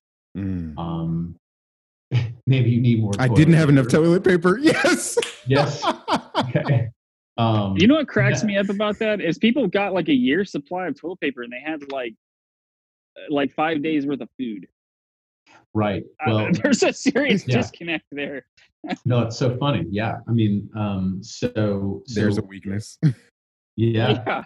food preparation, dependence on a supply chain, meaning if you're accustomed to grocery shopping 3 or 4 times a week and you don't keep a store of protein in the freezer, whether that's, beef or fowl or, fish, whatever it may be, and you don't keep those things and you're used to just everything is as you go, Amazon priming your way through life, that hurt. You got freaked out for a second. Yeah. If you've been in cities where you're a little bit more clamped down and you can't get out like you used to, what are you going to do if these things just keep getting prolonged? Right. So what if you can't go out? I actually have been out to dinner a couple of times in the last few months, and it feels weird because I used to go out so much and take it for granted that going out is not. And we're talking about like cheap, crappy Georgia Mexican food. You know what I mean? And it's all of a sudden a delight because it's not. I really took it for granted. So I think if you slow down just enough and say, hey, what did I just experience? How can I be preparing? Right. Some of it's food, right? And is it perishable? Is it non-perishable? I think the next piece is I have clients and I have people ask all the time, should I be keeping cash? Should I be keeping silver? Um, and so I went through my first real brush with eschatology, just the study of like a biblical end times. Eschatology is just a fancy word of saying the study of the end of things. But eschatological biblical concepts for people to whom that matters, there's a lot of things that are playing out that can be some of the tributaries to that river of some weird cataclysmic end times thing. But what if it just doesn't happen as quickly as you think, and it takes 60 years, not 6 months? Right. That we're teetering on some of those things possibly coming to pass. So when I did that 10 years ago, I started making some decisions that I don't want to be fully dependent on these supply chains, these systems, but then you have to draw a line somewhere because cashing out all of your savings and putting that into a safe actually doesn't help you as much as you think. Why would you really need that? Okay, the only reason I can find, and there could be many other reasons, the only reason you really need cash would be if your debit card, credit card, your Venmo, Cash App, or whatever doesn't work. Well, what's the probability, because the system is predicated on that, so many things happen electronically, how long would the system go without Verizon getting paid? So everybody will be calling to fix that. Could it take 4 weeks? Could it take a couple of months?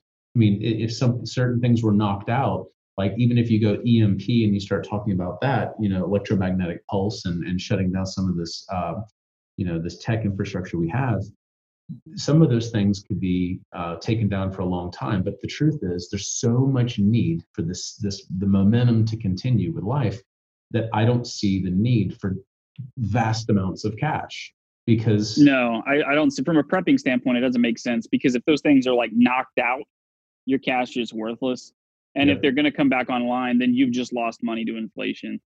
Yep. So then the next piece is I have people who say to me, well, gosh, I should be having gold and silver. Well, gold and silver, I've heard it said, and I would have to agree that since the time of Shakespeare, the value of an ounce of gold was a fine man's suit, or the value of a fine man's suit was an ounce of gold. And today, the value of a fine man's suit is about an ounce of gold, right? So gold historically, yes, it can be a chaos hedge, as Hans talks about it, as Johnson talks about.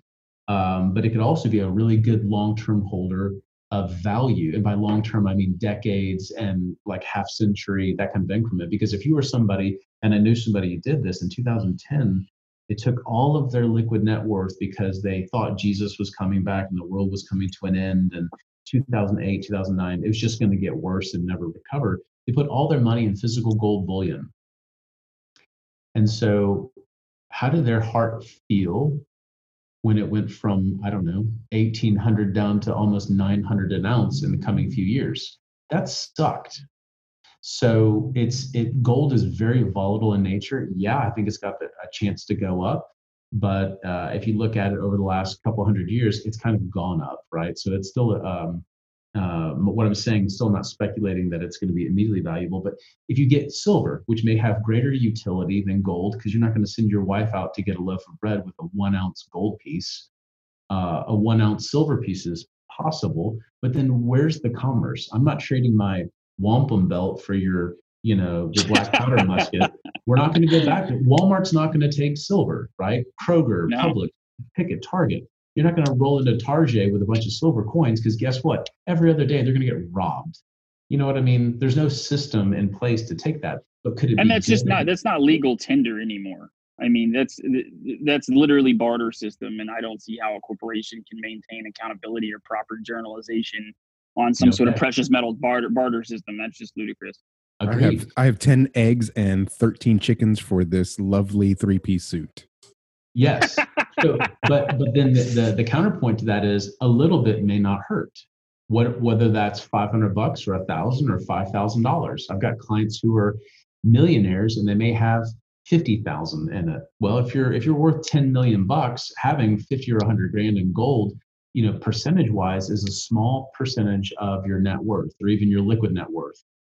So it's kind of relative. And so when I buy stuff like gold and silver or whatever it may be, I look at it and say I might need this at some point in the future, but it would be pretty neat to leave as a legacy for my children, because there's a win-win. And I think that's the thing when you try to make some of these decisions is it possible? Is it probable? And I think so many things are happening these days where we have to remove probability and just look at, is it now just possible? Because I would never expect the things that are happening to actually be occurring right now in this day and age. Like you said, a 2-week bubble, and all of a sudden, well, I didn't expect that coming. It almost sounds like a good financial plan is like having a well-balanced diet. You don't want to eat cake all day, but you also don't want to stuff your face with spaghetti all the time. Like you should take everything in moderation. You should investigate and do some due diligence. To Quentin's point, more people invested in toilet paper than in having good red meat in their freezer. Yeah. And that's just hedging. That's hedging all your assets. That's hedging all your bets on something like toilet paper, like as if you couldn't take a sock and clean yourself or go into the tub and clean yourself. Why was toilet paper? I'm still lost. We're in July and we started this show back in April. I'm still lost on the toilet paper thing. It's never made sense to me. I still can't wrap my head around it. Yep. So that's like the concept of the bank run. Are there legit times where runs on banks may make sense? Yes. But the herd mentality just says you got a few people buying up toilet paper and all of a sudden something was scarce, and it was a self-perpetuating thing. It's just game theory. Yeah, that's it. So I think that's probably a pretty decent start, Saul, to your questions about how to be preparing. It's what's practical, what's reasonable, and then you start looking at, as it relates to finances, like if we go into some type of a Great Depression, which is a big if, it's possible, it's increasing at times in probability based on the decisions we're making. What if your portfolio, what if the stock market did what it did in 1929 to 1932, and the markets went down 80, 90%? What would we do? Buy the dip. What's that? Buy the dip. buy the freaking biggest dip ever. Then it tells me to do, like, if you're just getting started, the best thing you could probably do, just guessing, is picking up Hans's book and pressing through True Wealth Formula. There's so much of what we do professionally that's in that book. And I've not read the book, full disclosure, but I did pay to go through all of his classes just to see, because Hans and Danny are fascinating. Hans and his wife, Danny Johnson, are fascinating people to me. I love studying people. And I went through all of his classes and I realized there's things that we do professionally that he puts in that book. Like what I do, how I manage money. There's a couple of rules that we actually use. The 5% rules is something that I've been taking to heart a little bit more, because I know when I first got into it and was just a wily investor, just putting money where someone told me to, or, sample portfolio that he provides. And then I was like, wait a minute, I have way too much money in these REITs. Like 40% of my portfolio is REITs. I might need to scale back and go into the kind of 5% model. So there's definitely some good advice in Hans Johnson book. And we've talked about it when we interviewed him, the True Wealth Formula. So that's a really great one to pick up. Yep. And so I think that from that book, if we're going into that kind of season and you've not made any changes to your portfolio and you just kind of let it go, man, you lucked out. Good job. Federal Reserve drops 3 trillion. Central banks all over the world drop trillions of dollars into their local economies. And then asset prices, meaning stock market, just balloon in those times. And you lucked out. And I would reevaluate the way you're managing money. I would take a long, hard look, and I would put some rules in place. Maybe within your portfolio, you're overexposed, like you said, Saul, and you got way too much of, I don't know, FANG stocks, probably these days, most people. If only we had bought 20, Tesla. 30%. What's that? If only we had bought Tesla. Oh, yeah, there are those. There are those. But setting a rule, like when do you draw the line about getting out? Do you have a system to communicate that? Mm-hmm. Your financial advisor is probably not using a system like that if they're outsourcing everything to somebody else's model, because that's where this whole industry hides. It's like, well, if everybody lost money, then nobody gets sued. You know what I mean? So, but you zig when everyone else zags, and now we've got a problem. So, I think those few things, coupled with making some better general wellness choices, because we're putting our bodies through so much hell these days. Burning the candle at both ends, caffeine charged days, CBD sleep oil, medicated nights. And I'm not faulting any of the above. I've done both of the above. In fact, I do some of that stuff, right? But like moderation. In the meantime, what is it? It's better to be a warrior in a garden than a gardener in a war. It's better to prepare to run a marathon than to be just a sprinter, because most of what we're in is probably not a sprint. It's more of a marathon. Those are the things that I think make sense, because this endurance, we've got decades. Jesus is probably not coming back next Tuesday at 3:00 in the afternoon. So if that's the case, and this just gets more challenging, there's not the thing is, we keep fighting to get back to where we just were. I mean, that's even the nature of people who are addicted to drugs. It's like every time you turn around, you're trying to get that first high back. So you do more and more drugs or different drugs to get that same initial release or relief. And we find, because so many people, even Christians, are programmed to want to find the safest, most convenient way to make it to the grave, the most comfortable way. You need air-conditioned seats, all the different stuff. And I'm not faulting those amenities, but we keep trying to get back to where it was in 2019, like V-shaped recovery. We have it all over. But what if we actually slowed down and innovated? Because right now we're so there's a better way to say it, but we're so not creative that we just want to throw money at everything. We just don't have savings. We just have debt. And those are the things that they don't play out in the long run. They never have. I think you've seen this problem going back to the dawn of civilization. The Greeks did the same thing, the Romans, the Seleucid Empire, the Egyptians, and it all ended up actually getting them. So, I mean, we can learn from their mistakes, or we can go the same way. The same thing with the Great Britain most recently, and even the Soviet Union. Yep. Yeah. No. My business partner told me about a book. I've not read it, but apparently it was a remarkable case study of, I think it was like 227 nations in history that had a rise and fall, got into the same predicament we are, and only one nation made it through without an utter collapse, like a Roman civilization kind of collapse, and it was like Swaziland. And so it wasn't Sweden.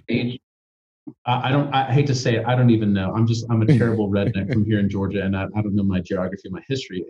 But she's an avid reader, and she's got a photographic memory. So she recites books, and she'll tell you exactly what it says, and it's terrible. My business partner is a former attorney, and she hands me my butt every time we get on the phone. I feel like I'm a kid, even though I've been doing this 2 decades. So it's like, we don't work. There's no Dave Ramsey envelope system that walks us out of the problems that we're in today. You know what I mean? Like, it's going to take something really remarkable. And for about 10 years, I studied pretty avidly the hearts of men, and I found there's two ways that remarkable changes actually occur, like real character change, real trajectory shift. It's either something very dramatic, like a wedding, birth of a child, death, near miss in life, near close call kind of thing, or there's a few, and it's less frequent. There's this all of a sudden audacious decision to stop doing what you've done. Like, hey, I got to stop smoking cigarettes, and you just all of a sudden on a Tuesday go cold turkey. But that's not typically what it takes. And so if you live in a world where politicians promise one thing and then do another, politics, and they just want to keep everyone kind of happy, but they do what they really want to do, then it tells me that there's no aha moment that's going to happen unless it's something very dramatic. And I don't think it's going to be positive because there's no lotto that the United States could win. You know what I mean? So I look at that and I think I don't see a way out unless there's some, supernatural, greater than us creator influence. And I just don't think that's his main game. I think he brought that influence maybe a couple thousand years ago, and it's on us to pay attention to that. So the rest is written in the book. For sure. Quentin, you got anything else? Man, I do not. I think that was an awesome episode. I think that was very insightful. This has definitely been very, very insightful and just a lot to think about, for our listeners, and just, if you're not getting prepared, if you're not being proactive in the new normal, you are just the result is just being reactive, and being in a reactionary situation is never a good one. I just watched a short documentary on Tim Kennedy, and he talks about situational awareness. And that's another facet of this whole new normal, is just truly being situationally aware, no matter where you are, where we're talking about your finances. We're talking about taking a trip to town and going to Walmart, whether you're online, what your kids are doing. Just being situationally aware is absolutely vital. And Chris, as you know, I think preparedness. Go ahead. I think preparedness looks different than people think. A lot of people think, to be prepared, I have to have a bunker and years supply, years of food and NBC gear, and I've got to be able to withstand a nuclear, war. And it's like, man, whatever that is that you're preparing for in that scenario, I don't even know that you want to survive. Yeah. And I don't know if you do survive, what type of quality of life you'll have, or even how long, once you emerge from your hole, you'll have. I mean, that's silly, and it's not realistic. And you don't have to outrun the bear. You just got to outrun everyone else running from the bear. Yeah. Oh yeah. And that's surprisingly easy. Yeah. It's not that difficult. Yes. In a world where everything's value sized, that's becoming easier and easier. Oof. No, it's like, I'm a guns and ammo guy, but at the end of the day, I'm not trying to bunk in or bug into my house. Like, if there's some crazy military coming after me, they've got more guns and ammo than I do. I just need to defend against casual guys. Exactly. That's good. Chris, as you know, at the end of every show, we like to ask our guests if they had access to a billboard, what would be their message? And we've gone through so much. We went from your 9/11 story through your journey as a wealth advisor in crisis, how to start investing, a vision for the future, and the dangers of investing. What would you like to give our audience as a billboard message? What would be the takeaway that they should be getting from today's episode? Wow. That's a fantastic question.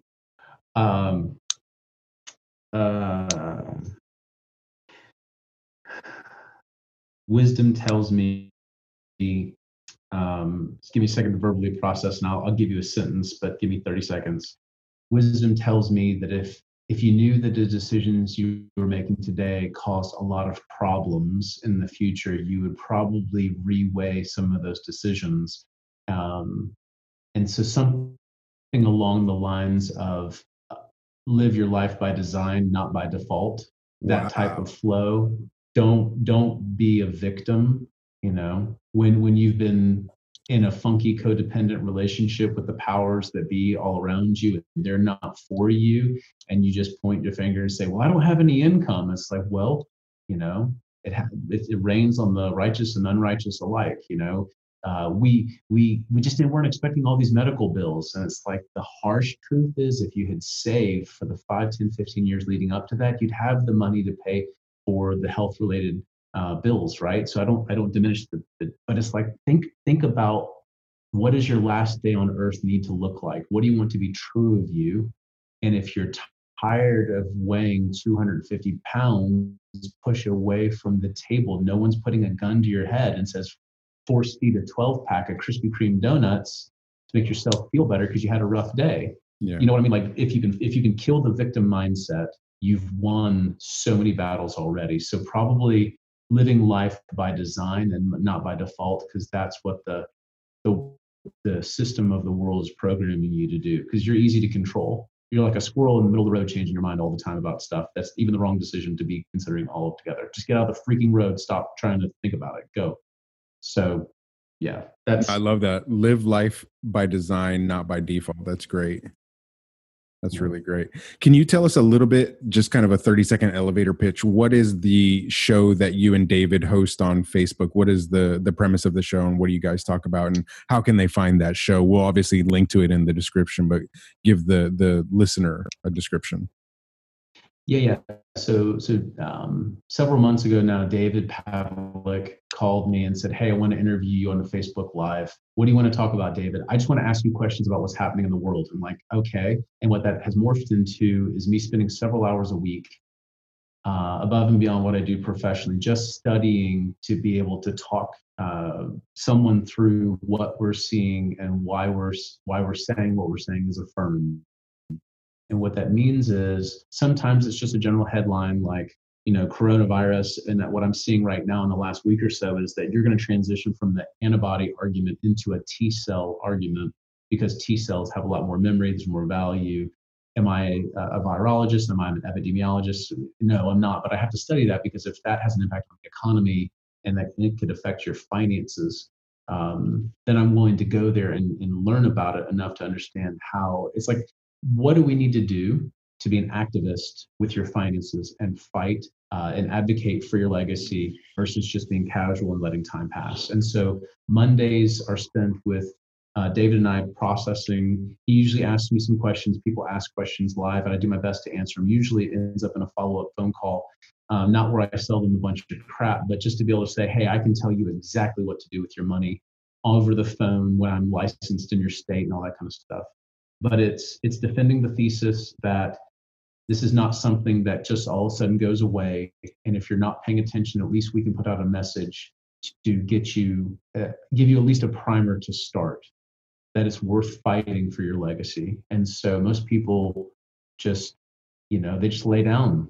They just like the fainting goat or the sheep that finally gets nabbed by the raiding wolf. When they finally get to the point of the wolf grabbing hold of the sheep, they just stop. And that's where most people are. And you don't have to be that way. Sure. It doesn't have to be that way. So, and it involves finances, it involves economics, it involves preparation. I try to stay places where I'm a little bit more studied, where I'm a little bit more licensed. And when I get out of that real quick, I can give you a very casual, cursory opinion. But I try to stay in my lane mostly. Mm-hmm. I'm sure I screw it up royally, but that's the terrible elevator pitch about what we're doing on Mondays. And I don't see us really stopping that. That's there's excellent. A following people who are desiring it. And so as a result, why wouldn't I keep doing what makes me better professionally anyway? That's great. And you can find it at facebook.com/David Pavlik TV. And that's David, DAVID, PAVILK TV.com. And we'll again leave a link in the description for the show notes. Chris, I want to thank you so much. I want to take some time just to edify you and thank you for the wealth, no pun intended, of information that you have provided to us. This has been very eye-opening and very confirmational to just the lifestyle choices that Quentin and I have made in investing not only in our future for ourselves, but for our children and their children and truly leaving that legacy. I really liked your quote about live your life by design and not by default. I'm sure that's been said in other ways, but I really like the way that you phrased that one. Where can people find you as a wealth advisor with Abundance LLC, how can they reach out to you if they're interested in contacting you to get more information? Yeah, a couple practical ways. Findabundance.com, FINDABUNDANCE.com, like you're looking for it, and hopefully we can help you find it. Findabundance.com. We have people who still love phone calls, 678-884-8841.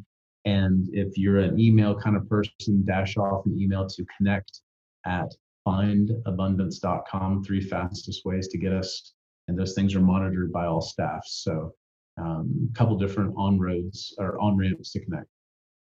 That's amazing. Christian, thank you again once for joining us and for giving us all the insights into being a wealth advisor and just kind of the playing field that you're up against as a fiduciary. So thank you for taking the time out of your day to spend this time to talk about those things. And we really look forward to having a follow-up conversation with you as the markets turn, as things progress, either they get better or get worse. We're going to be here with the new normal to kind of commentate on that and give our perspective of what it means to live in the new normal. So thank you again for joining us.